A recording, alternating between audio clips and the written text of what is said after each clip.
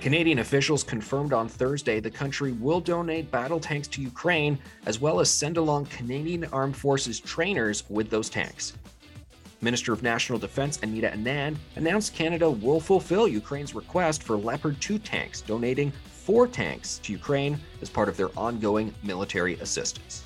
Canada Mortgage and Housing Corporation has released this year's annual rental market report and notes that, in part, migration continues to drive higher demand for rental space. And Canada joined 2 climate coalitions just last week, but an economist says, well, one of them will at least definitely raise prices for consumers. Alberta Premier Danielle Smith is proposing a sustainable jobs alternative to Prime Minister Justin Trudeau's Just Transition proposal. Hello, Canada. It's Friday, January 27th, and this is the True North Daily Brief. I'm Anthony Fury. I'm Cosmin Georgia. We've got you covered with all the news you need to know. Let's discuss the top stories of the day and the True North exclusives you won't hear anywhere else.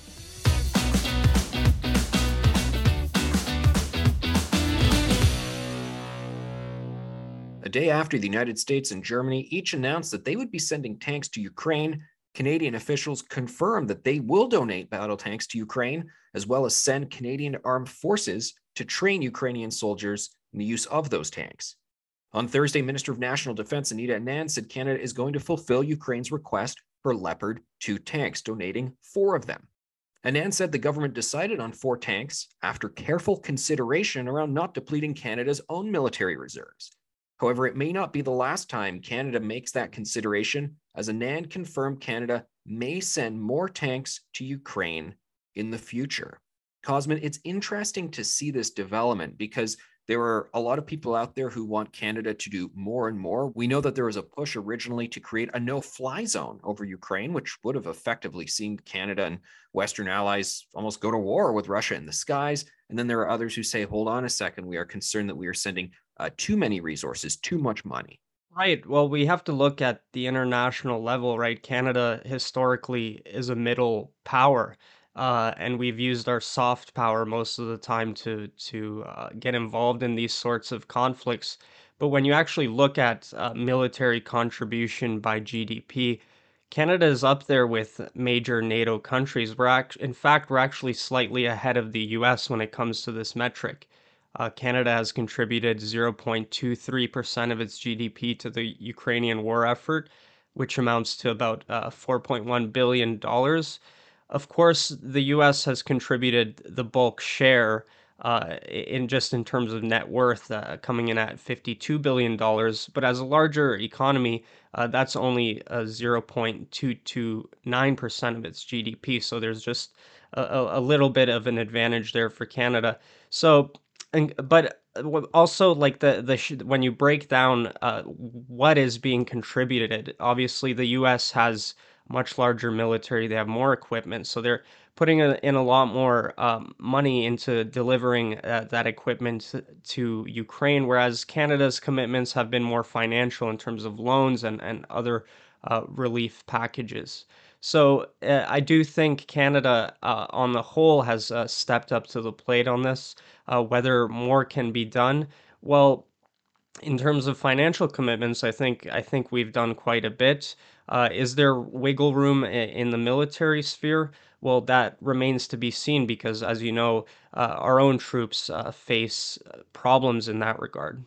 Another aspect I find very interesting is a lot of the public attention and media attention has been on the sending of the tanks, but sending those Canadian Armed Forces trainers along with those tanks, that's effectively sending boots on the ground who could conceivably be involved in combat. I very vividly remember the debate back almost a decade ago when the Stephen Harper government decided to send in advise and assist officers, training personnel to help in the battle against ISIS, to help the Iraqi forces in that battle. And there was a lot of grilling in the House of Commons as to whether or not we were essentially getting involved in a ground game. And questions were asked, okay, if they are fired upon, do they have the right? Are they authorized to fire back? And the answer was yes. And he said, okay, you're going to be in a firefight, which means you're basically on the ground engaged in war. I think a similar thing happens here. So it's quite something that people aren't more concerned about Okay, we got Canadian soldiers on the ground potentially going to war with Russia. The Liberal government wants to welcome 500,000 new immigrants to Canada annually by 2025. And a new Canada Mortgage and Housing Corporation report shows that migration will continue to drive higher demand for rental space as Canadians struggle with high rent and finding housing. Economists with the CMHC blame growth in demand outpacing housing supply, driven by, quote, significantly higher net migration. In 2022, Canada's vacancy rate fell to an over 20-year low. CMHC economists wrote, growth in rental demand across the country reflected significantly higher net migration as flows continued to benefit from relaxed COVID related travel restrictions. A recent Leger poll showed that excessive strain on Canada's housing availability and healthcare system are on top of mind for Canadians when it comes to high immigration numbers. The survey found that 49% of Canadians said that Ottawa's plan was too ambitious at the present time. So, Anthony, when it comes to not only housing supply, but also the strain on the healthcare system, should Canadians have some questions about the immigration targets the government has come out with in recent years? Yeah, they should. And to your point, the Leger poll is already showing they have those concerns. I think having honest conversations about the effects of immigration on the system are becoming less of a third rail. It was previously thought if you wanted to criticize immigration targets, you were doing so because you had a problem with the country of origin or the religion of origin or ethnicity or what have you of the people who were coming here.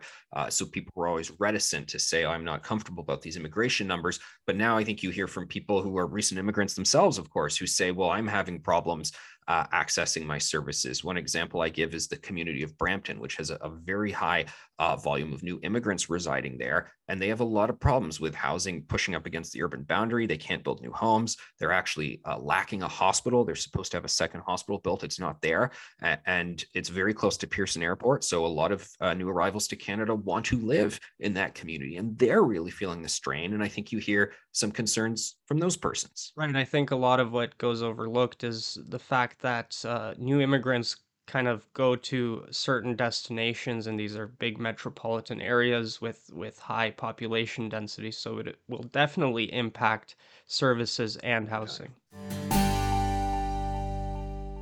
Canada joined two climate coalitions just last week, and an economist says one of them will definitely raise prices for consumers. In an interview with True North, UBC economist Werner Adweiler said market interventions from the First Movers Coalition will spike production costs in several industries. He said the coalition's mandate to push for more green technology use throughout the economy will be expensive, and companies won't have much of a choice but to pass the cost on to consumers through bigger price tags. As True North reported last week, the First Movers Coalition, which Canada signed on to at the World Economic Forum last week, is a group of top global players that have agreed to steer money away from carbon intensive production methods and instead direct the money to clean technologies that cannot yet compete at a cost effective level. Antweiler said, quote, there is no free lunch here. Any new technology that replaces an older fossil fuel technology tends to be more expensive. At the end of the day, switching to cleaner technologies poses a cost that needs to get passed on, essentially, to the final users. Cosmin, what I find so interesting and so concerning, I'm writing a column about this. I speak about this a lot in this podcast and everywhere I can. There's an unrelenting series of announcements related to climate measures right now coming from the Liberal government, joining more and more coalitions, bringing more and more regulation. And one of the things they all have in common is that they do make life less affordable for regular Canadians. It seems like there is no break here. Right. We see it time and time again where the government seems to be putting uh, ideological commitments to the green agenda before economic and financial realities, especially at a time when we're seeing record levels of inflation. I mean, we saw it with the recent announcement to only sell electric vehicles in Canada. We saw it with the government's 2020 plan to reduce fertilizer emissions by 30%, which will inevitably cost farmers an input cost and potentially impact their yields. So I think this is happening all the time, and the government, it doesn't matter how the economy is going, they're refusing to change course. They're refusing to temper these announcements. So I've always said, reality will eventually slap us in the face if we're committed to ideology, which has no concern for the metrics and hard truths of economics. Alberta Premier Danielle Smith says Alberta's relationship with the federal government has reached a crossroads as the government prepares to table its just transition legislation. Smith is proposing a sustainable jobs alternative to Prime Minister Justin Trudeau's just transition proposal, which she says would face irrepressible opposition from Alberta. In an open letter, Smith wrote, Alberta and Ottawa can work in partnership on a plan that will signal to all Canadians and investors from around the world that our governments have cooperatively designed a series of incentives and initiatives. Alberta's initiative would seek to accelerate private and public investment in infrastructure that utilizes and develops carbon capture utilization and storage, bitumen beyond combustion, geothermal technology, petrochemicals, hydrogen, lithium, helium, zero emission vehicles, and nuclear technologies. Alberta would also seek to attract a larger skilled workforce to positions in the conventional energy sector and emerging industries, as well as increase LNG exports and other responsibly developed oil and natural gas resources to Europe, Asia, and the United States, she said. How do you think Anthony Trudeau is going to respond to this? He's always talked about being willing to work with Western Canada, being willing to work with Alberta. Um, do you think he's going to sit down at the table with Danielle Smith on this and change his just transition strategy? I don't think so at all. And it goes back to what we were just saying in the previous segment, that it seems like all they do is bring forward new climate measures. It's almost the single-minded obsession of this government. And you were running the tally of all the different things that applies to, and just transition is just yet another example of it. I will say that Danielle Smith has been very smart politically, tactically, and probably genuinely to flip it back on Trudeau and say, well, hold on a second. I have an alternative proposal here. She's not just saying, I don't like what you're doing and I want you to stop it. She's saying, let's do this instead. And what she's put forward is a very reasonable appeal, although I don't know if he'll be a taker. That's it for today, and don't forget to check in at www.tnc.news throughout the day for all the news you need to know. And if you're able, please consider supporting independent media at donate.tnc.news. Thanks for listening, and have a great day.